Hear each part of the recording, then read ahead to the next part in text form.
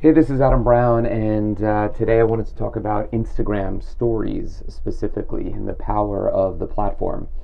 So, Instagram stories right now, I think as of January 2018, had 300 million active daily users. So, that number would put it at just below Twitter, or in line with Twitter, you could argue, and make it like the third biggest and most relevant social network in and of itself, right? So just there, it is a major force to be reckoned with.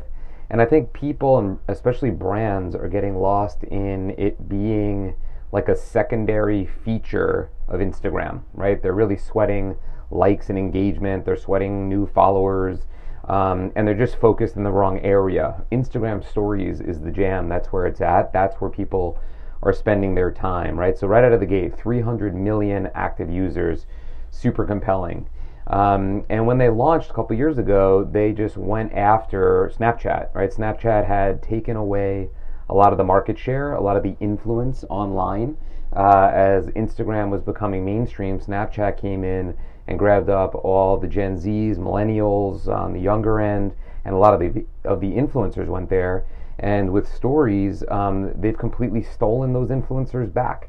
So just there, think about it, right? The people that have influence, the people that are putting out content and trying to reach people and influence people, have abandoned up to the tune of 15 to even 30, 40% I've seen of contributed Snapchat stories in a day, and have moved all of that to Instagram stories. So that in and of itself is a compelling argument for Instagram stories as well.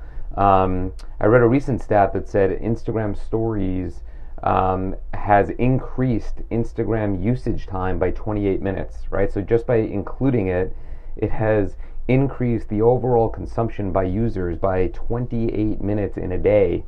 It is bonkers, right? Just a lot of usage, a lot of attention being spent there, and businesses really need to be paying attention, right?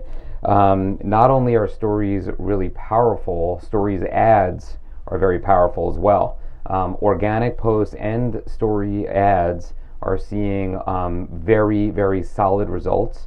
Most of them are seeing clicks, direct messages on the organic ads, swipe ups. People are getting directions, calling, emailing, or asking for more information. So that's proof on the back end, right? Not only are they reaching, not only are people there, and not only is the consumption there 28 minutes up, people are spending more time, and they're seeing your content and digesting and absorbing your content, but a lot of them are actually taking action, right? They're engaging with your messaging, they're engaging with your brand, and that's everything, right? And so I really think it's time to segment out Instagram stories, call it widget, and treat it like its own beast. And to be honest, you could argue that it's the most powerful as far as just like straight, inexpensive, free, organic reach. It's probably the social network at the moment, right? I'm a huge fan of Facebook, Instagram. I'm a fan of all the networks, for their own purpose. But Instagram Stories, you could argue, is the spot to capture attention, especially if you're targeting females, especially if you're targeting sub 40-year-olds. And so if you're thinking, apparel, beauty, lifestyle brands, that is where you should be focusing a lot of your attention. Move away from the Instagram feed, put it in stories. That's my story. See you next time.